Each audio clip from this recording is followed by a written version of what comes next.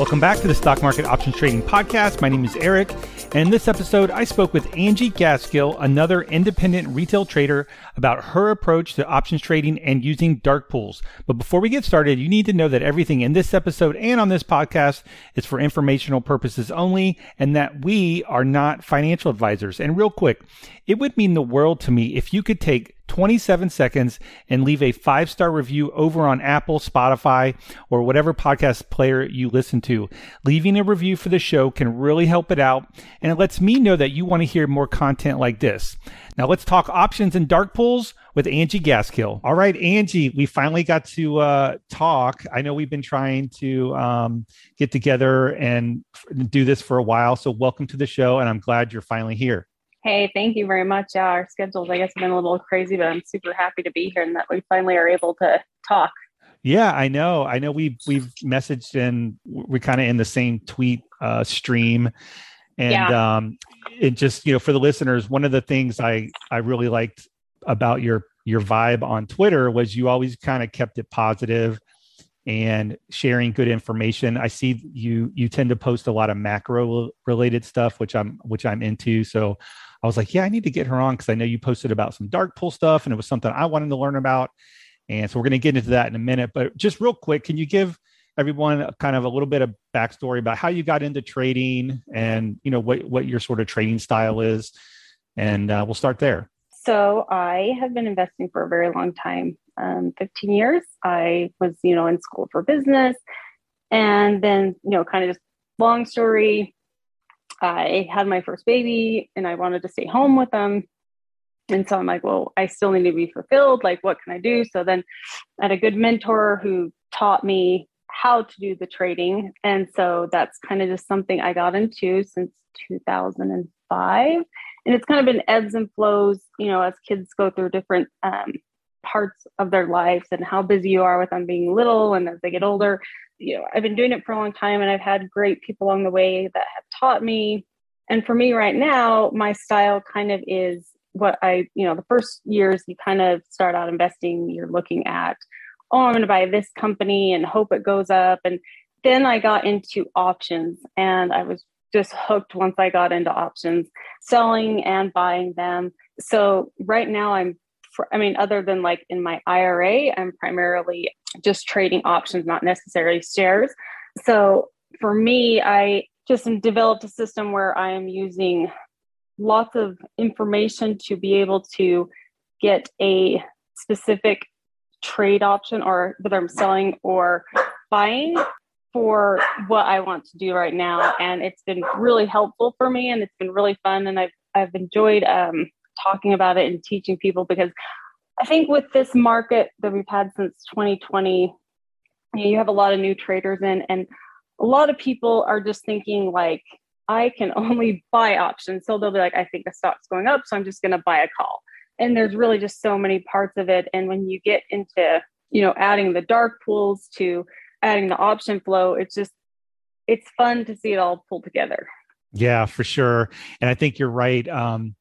I when it comes to the last few years, really the bull market, I was in a local options meetup before COVID, and we still meet. Typically, it's online now, but we used to meet every month, and there would be people show up, and we would always talk about option selling, and because I'm a net option seller, but people would say, well, you just buy calls and you make money, and like for the longest time that was true, right? You could err on the side of bullish and do well, right?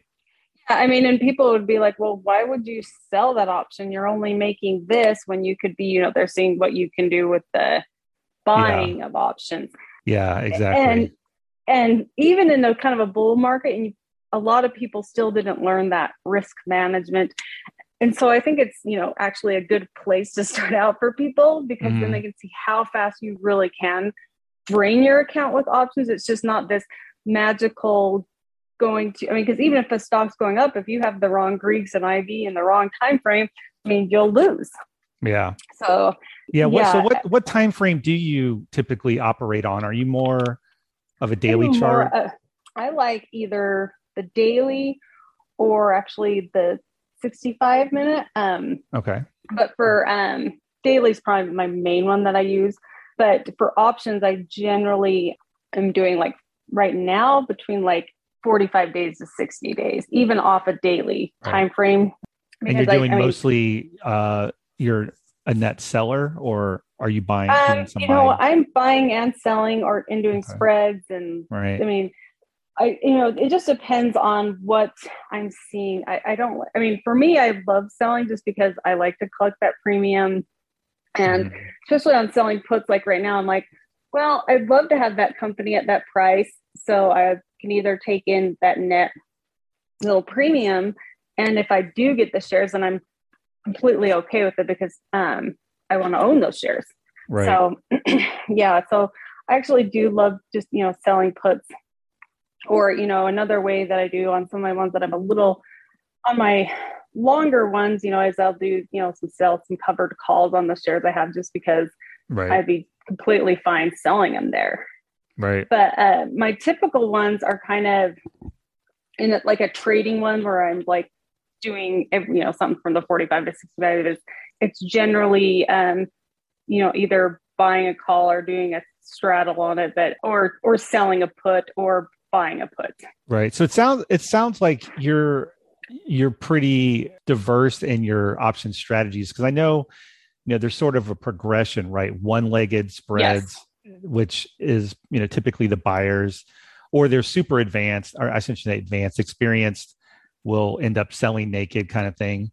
And then you get to vertical spreads, and then you get to the four-legged spread. So it seems like, and there's three-legged too, but so I'm just curious, like how you made that transition from stocks to options. Did you take a course, or you said you had some mentors? Like what got you into options? So one of my mentors was like, that it's, you may want to add this hedge, kind of in the sense of you're looking at a chart, you're 100% right.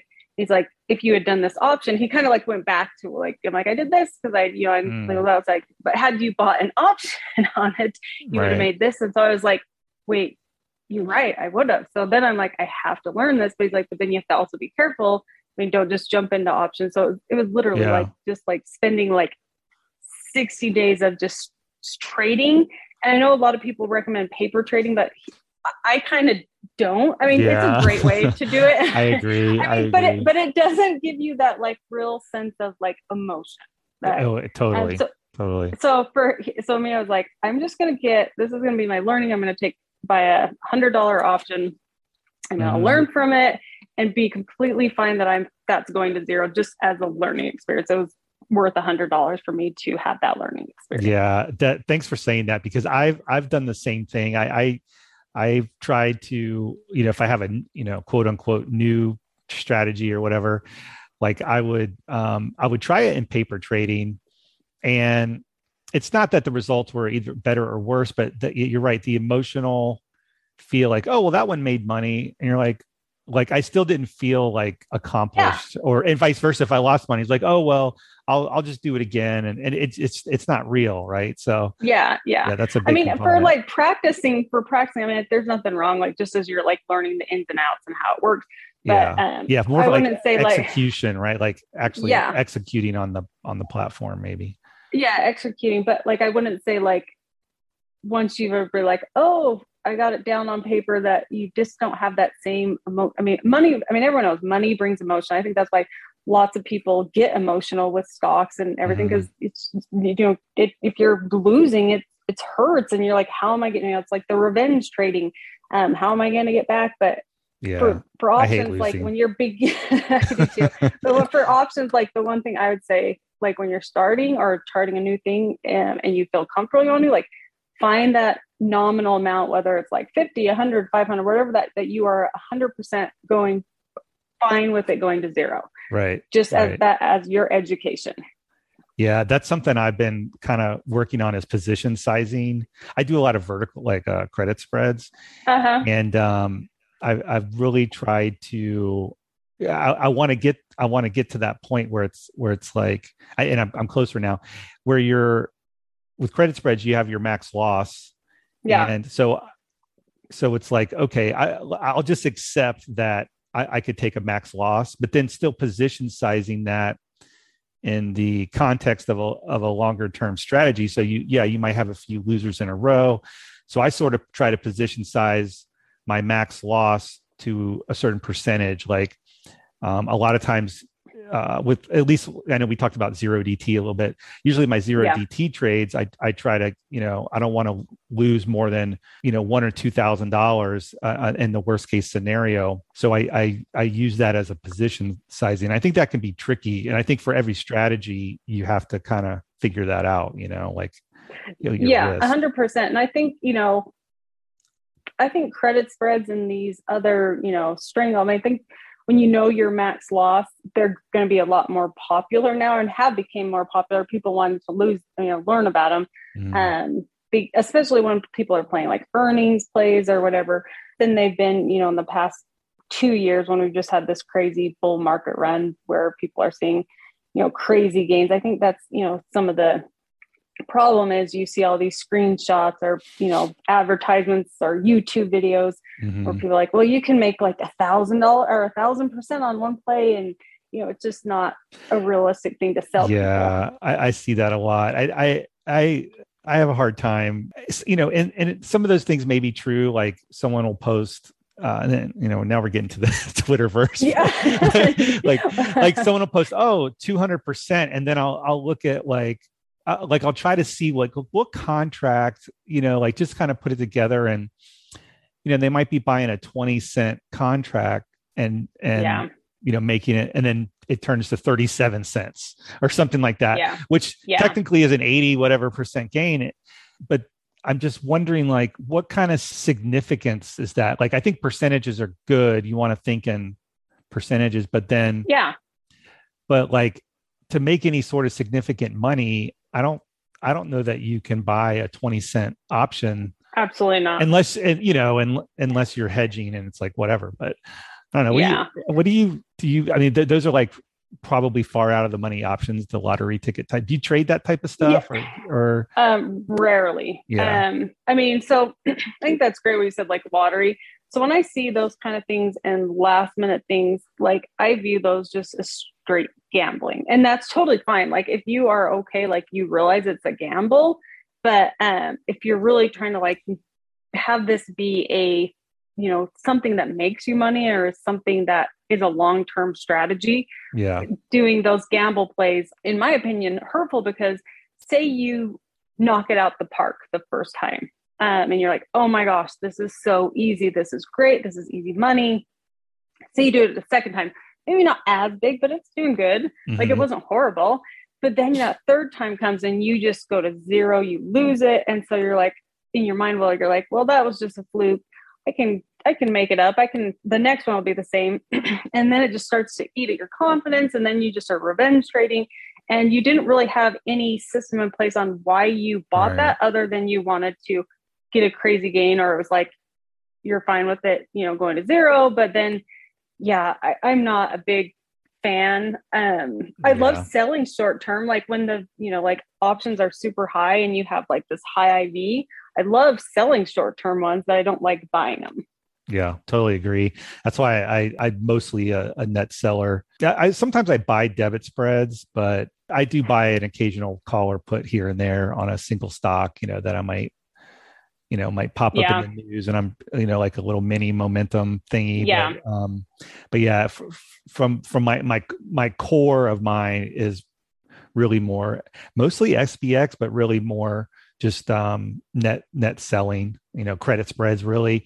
And then I do, like you said, I have some longer term stuff in IRAs and things that are, I'll probably do covered calls on at some point. But I mean, I think spreads are great. I think it's good to start out with your least losing or almost least winning, because then you don't get addicted to this huge gain that you think is going to happen all the time. Yeah. The younger me was into that stuff. So the older me is like, I want to make my, want to make a certain amount in a couple hours for the day and then be done for the day. Like I don't want to be at the computer all day if I don't have to, even though I'm on 100%. My phone all day. It's a little, I know what you're saying. It is addicting. But I mean, I think a lot of people forget, like, these big institutions, like they're mostly selling options and they want both your calls and your puts to go to zero. So they collect all the premium. So if they're mostly net sellers, and, sometimes they're going to have to add in things to these positions to make them, fix whatever they have. But I mean, ultimately their goal is for it to go to zero. Right. Yeah, definitely. The market makers they have their own game they're playing. Yep. So let's talk a little bit about dark pool. I've seen a few posts of yours. It's something that I've read about it. I haven't, I get it. I understand what it's doing, but I haven't gotten to the point where can incorporate it in any sort of significance. So I was hoping, maybe you can kind of explain just maybe a real quick primer on what dark pools are, and then maybe get into how you use those and to make trading decisions. Absolutely. Okay, so let's just go simple answer first. What are dark pools? They are, private exchanges that are not available to me and Eric, the general public. And so they're not coming on the level 2 tape. They just are wanting to have complete lack of transparency to the retail, to the NASDAQ, to everyone. So you do not know what they are doing. So dark pool is sometimes cast in not a good light, but there are real reasons why you would use dark pool and why it's good for there to be some sort of a dark pool exchange.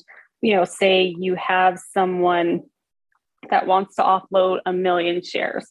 Well, if someone saw 1 million shares come onto the level 2 or on the tape that anyone could see, that would freak people out. Or it would freak it out. And if they think they're buying, they'd be like, oh my gosh, everyone's going to just jump in.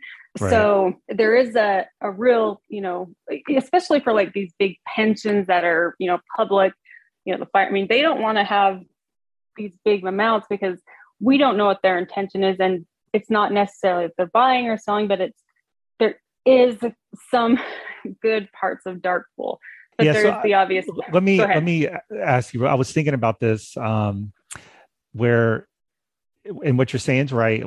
Like the goal is for the public, if you will, to not see those trades at least for a short period of time. They do show up at some point. Absolutely, yes. And I started thinking about volume traders, like Volume Profile and VWAP and some of these other, or people who just look at, you want to break out on strong volume. And I was thinking well, I've seen some of these prints and I've kind of watched the SPY, in the, hundreds of millions. I think there was billions, but those don't show up in the regular volume at the bottom, do they? Right. It's not like no, they don't, and they don't it's not like they backfill $1 billion came out, okay, and then they add to the no.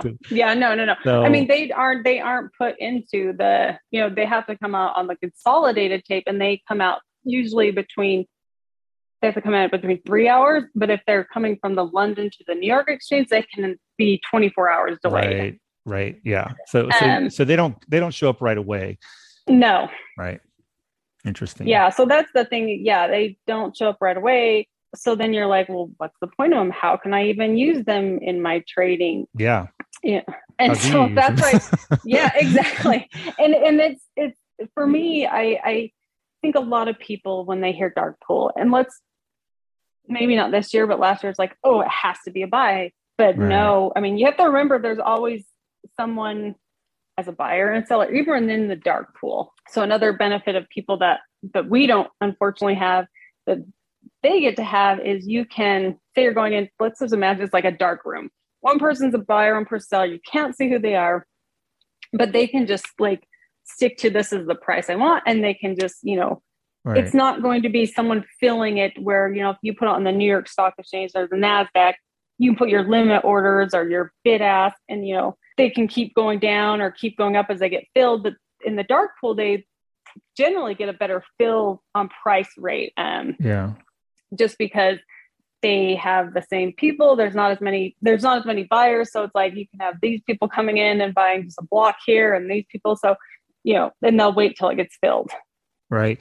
Do market, and I'm just more curious, do market makers, since these are usually two entities, market makers aren't taking the other side of those trades, are they? Because then they would have to hedge it out somehow, or do you think they're there are market makers. So there's three actually different types of dark pool. There's the broker dealer, which is like the Credit Suisse, the Goldman Sachs, Citibanks, Morgan Stanley. So they kind of use their own. And then there's the agency broker one, which is like the BATS and the Euro. So they aren't like, they act more as agents. So someone could go to them and be like, say like a big investor in Tesla. This is just random example, not true. Yeah. Saying, I would like to sell these million shares of mine. How can you assist me to sell these? So they would then take these shares and sell them for a percentage on the dark pool. There's another one that's not as popular, but it's electric market makers, but kind of like another independent one, but they have their own kind of dark pool that they use within each other. But the most popular ones are the brokers, where it's Goldman Sachs and Citibank and Morgan Stanley dealing to each other. And then the next one is these independent agents that have access to a dark pool, and they sell it for other people that don't necessarily have access to the dark pool. So once you see some of these prints, and we'll talk about the platforms here in a minute, like where you can see this stuff, but when you see these numbers coming through, which is, I'm assuming the next day, because by the time you see it, maybe a few hours later, what do you look for, and how does that adjust your kind of, if you're watching a particular stock or whatever, and you see that, how do you incorporate that? Yeah. So what I like to look for, you're going to, every single day on a dark pool, you're going to see SPY, you're going to see QQQ, you're going to see Apple, and most of the times you're going to see Tesla. So to me, those don't stand out because you see them every day. Although I do like to watch SPY, because for SPY and QQQ, I like to not necessarily look at them particular, but if they have at the end of the day, if you look at how much total they've had on a certain print, that's what sticks out to me. So the other day, I think we had like 2.1 billion on the 375 print. So something in the billions on a certain day and a specific price. That's something I like to look at in terms of, for like a short term next day, like that might be either our resistance or our support. I saw that. I saw that print. I think someone had put, one of the providers posted something about that, and that was, it was a couple of days ago, wasn't it? It was around 375. And we're doing this. We're recording this on June 16th, and the market's down 3% below that. So would you interpret that as a sell at this point, or is it too early to call? No, I would interpret it as a sell. Yeah. So that's another thing, is a lot of people look at for like the next day. And I like to kind of look at it for a few days after, because it can jump around, right? It can jump around, and you can have a new next day, have a new crazy number. So that's why I just like to look at that, but it's not like my main focus when I'm looking at dark pool. I want to see names that I'm not seeing all the time with significant volume. Gotcha. And actually maybe multiple prints. But I think a lot of people make the mistake of saying just only looking at the dark pool. And that's where I view dark pool just as another part to the puzzle that you need to solve. Yeah, you don't use it alone. It's just something, versus just seeing what it is. So say you see BAC come up and financials are pretty beaten down right now. And you're like, okay, well, then my next thing I would do is go look at the chart. Does it look like it's getting near support or resistance? Are we just in the middle? So then I'm looking at, if the chart looks good to me, whether it's shorting or going along or buying, and if that goes, then I go to the option flow. And I want to see what the option flow is looking like to that particular ticker. Gotcha. Is that also giving me another confirmation that this is a good play? For me, as I get older, I just like to have everything fit together. Like the one thing I just tell people is have patience. Like everyone just wants to have like that magical play come right when you are logging onto your computer and doing your screeners and your scanners, or when you see it on the dark pool. But you just have to have, for me, everything fall in line. And when they all fall in line is when you get really good plays. Right. Yeah, no, totally. And I'm going down the same path. Some of the platforms that are out there now, I started trading about 15, so I don't know how many years ago. And they didn't have anything like this. So I'm using like Tradedics. I've seen Unusual Whales. There's Black Box Stocks. What analysis platform are you using that shows you the dark pool, and what else? What platform do you use? So for that type of stuff? I use so this is the other tricky thing is I use a couple of them. Yeah, just because. So do I. Okay, they don't all match up. Like even when you see these, like I'll see certain things come up on other ones, but Black Box is one I really like, especially on the option flow side. They're really good about, because I think a lot of them, you'll look at them, but they won't exactly tell you if it's a buy of a put or a sell of a put. They may just put, Tesla 600 puts.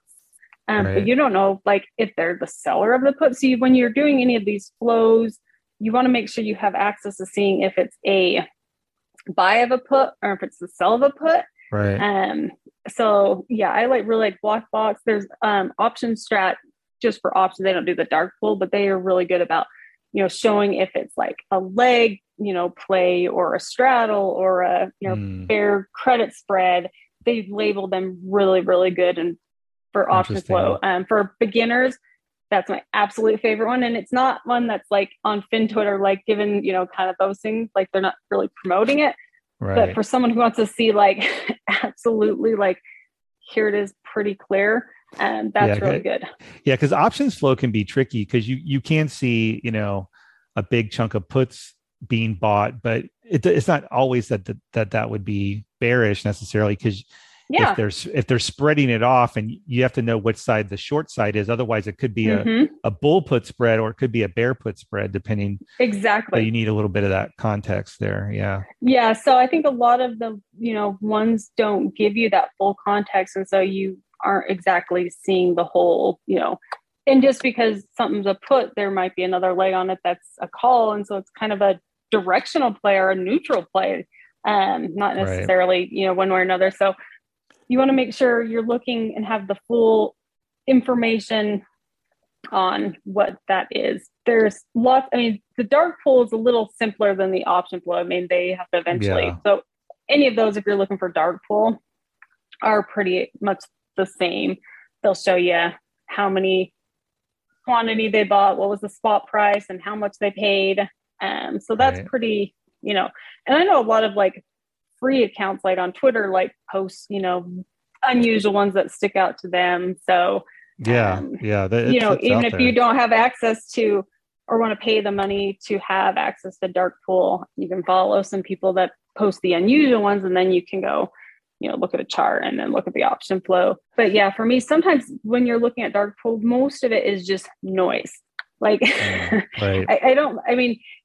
sometimes you can have too much information or things you don't think of. But for me, I'd love to see ones that stick out to me are ones that are, especially ones that are like double and triple leverage. Like you don't usually see dark pool on those. You mentioned that. Actually, I think before we started recording, tell me about that. Have you seen anything lately? I know. So I've seen what leverage products pop up like that. So on the 14th, XPXL popped up, which is the bull ETF for SPY. And you don't see that very often. And it was like a large amount, like 621,000 shares. And then also they had the UPRO, which is also another 3, it came in like right after it. Yeah. So someone was just, either... To me, now that we're looking back, I think someone was selling them. Mm-hmm. But yeah, so those are the things. And then let me find the other one that caught my attention. So TNA, which is the 3 times leverage on IWM, came in that same day. So these are just not names you see every day. Something you will, I mean, you'll see the Spies, you'll see the Apples, you'll see the QQQs, but when you see names, especially ones that are triple leveraged, those are ones Right. that catch my eye for sure. And then I think it was on last week, there was a lot of like, and so that's another thing is if you want to know like similar tickers and if they're all coming in. So if you see like a bunch of semiconductors, you know, AMD, NVIDIA, all Mm-hmm. coming in, that also kind of catches my eyes, not, you know, just because there's so many of a certain sector coming in, and that's Right. going to be like something that's catching my eye, because I'm like, well, what are they doing with semiconductor? Like, what are they thinking here? Are they going like short on it? Are they, you know, maybe adding into, you know, feeling like it's deep down enough? So I like to look at Interesting. that. And Do you have like a fluid watch list where, or what am I trying to say? What puts something on your watch list, or do you have sort of a fixed watch list of things that you sort of trade? Because I know some people say I only trade 5 stocks or 5 ETFs or whatever. I'm kind of yeah, in that camp. Like yeah, I'll take information. Like I actually put Apple on my watch list, even though I don't really trade Apple that much, uh-huh, because it's such a heavily weighted thing that, you know, I want to see what, if Apple's outperforming, let's say the market's down and Apple's outperforming, then to me, that's sort of like like today, mm-hmm. SPY's down 3.5%. Well, Apple's down Yeah, 4%. So that helps yeah, confirm the sell off. And I'm not like, well, maybe, you know, maybe yeah. find a low somewhere. But so for your watch list, do you have sort of a core watch list? And then as these things pop up, you just add them to it? Like, what's that process for you? Yeah, so it's a yes and no question. I mean, answer, because Sure. last year I absolutely, like 2020 to 2021, I absolutely had just a specific watch list, and Mm-hmm. I specifically just traded around those core 10: Right. Okay. SBX, IWM, Tesla, Apple, NVIDIA, AMD. I'm trying to think what else. There's a few other ones. It's because those were just what the option makers were trading. Those were their babies. Those are like how, I mean, they kind of were going off those too. Mm-hmm. Now this year, I still have those on my watch list, but and I'm still trading them, but I am more open to looking for things that catch my eye that aren't usually something I look for. And that's something that's good on the dark pool and on the option flow, is because it's not necessarily on my watch list, but I look at that enough throughout the day that if something I don't usually see on there pops up, then I become interested, whether it's like, what the heck is this ticker, or what is this, you know? So this year I'm more open, at least to looking for, not necessarily trading, Mm-hmm. but like looking for something that may not just be on that specific list. But Right. I get what That you're makes saying. It's sense. I that's last year, that's all. I mean, I was mostly just trading Tesla, Apple, and SPX contracts last year, because that's just where like the options, like you can always pull up Yeah. which options are like the top contracts for the day and or the week or the month. Yeah, that's definitely something that I think, for especially for newer people, is really, you know, you can get too much information and you want to tune out some of the noise. So if you have just like a specific list and you know how they move and what makes them tick, it gives you an edge over just looking at so many, you know, screeners and so many stocks that, you know, you just are trying to, if you figure out what they want to do, then you're golden. Very cool. Well, I really appreciate you tell me about your process and some of this information. I'm going to be hitting you up on Twitter for more as I see things, Yes, please because do. I'm using I use Tradedix right now, Uh-huh. and they have a lot of I use their algo flow stuff mainly for the indexes. They have the new Yeah. market net flow, which is just like, it just makes zero DTE way better. So I find myself just, you know, just trying to grind out income trades and at least in this market. But I definitely want to get into their dark pool and how they display it. And I think that's one of the things, like you mentioned before, how, you know, if you just want dark pool information, there's several platforms that offer that information. But I think it comes down to, like, if you were going to choose one, what the interface looks like and how it incorporates and stuff. So I think everyone should just maybe try. You know, I'm using Tradedix. I know Unusual Whales is great. And I've seen Cheddar Flow. I've seen some of their videos. They seem like they're pretty good at black box stock. So for anyone that wants to try them, they should check them out. Offer like free trial. So it's about like, for me, it's about like, I've tried them all and I figure out the ones for what I like to do and what like visually looks good to me. Yes. Is the one you pay for, or, have access to in the long term. But I've tried them all. And I personally don't think there's one right one for every single person. And I do like the Algo Flow and Trade, the one you're on. But I just think it's about what helps with your trading, because if it's too complicated, then or too much information, or you don't like it visually, it just may not be as helpful. Right. All right. Well, this has been great. I appreciate you coming on. For the listeners, what's the best place for if someone wants to follow up and ask a question? Is it Twitter? Is that the best place to reach you? Yep, Twitter. And I'm Mom Ange Trades, which is a funny name because my 13-year-old gave it to me a few years ago because I said he could be on a Discord if I had access to like what he was looking at. So he sent me up a Discord and he put it as Mom Ange. I'm his only mom, but it just kind of like made me laugh and I thought it was cute. For the longest time, I never knew what Ange was. So I think online when we were messaging, I was like, okay, Mom, I just called you Mom. I get called that all the time. Yeah, that's funny. Well, I really appreciate it. I'm going to put your Twitter handle in the description or the show notes of the podcast. And this has been great. And I look forward to doing it again. And maybe we'll finally get to that Twitter space. I know we've been talking about it.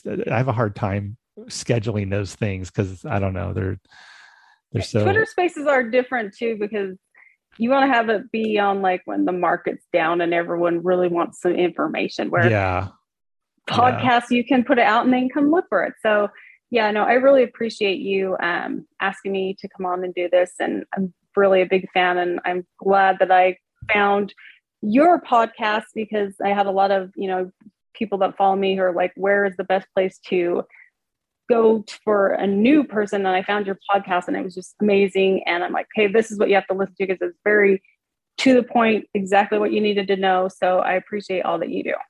Well, thank you very much. Very kind words. And that's definitely what I've been trying to do. And that's why I don't put out a podcast every week, because I don't think I like to take my time and, really, I know we've been talking about this for a while. So I think it's worth I try to do a better quality with having, people like you on Real Traders. So I appreciate it. Well, thanks so much, Angie. Yeah. And I'll talk to you soon, and we'll see you online. Thanks.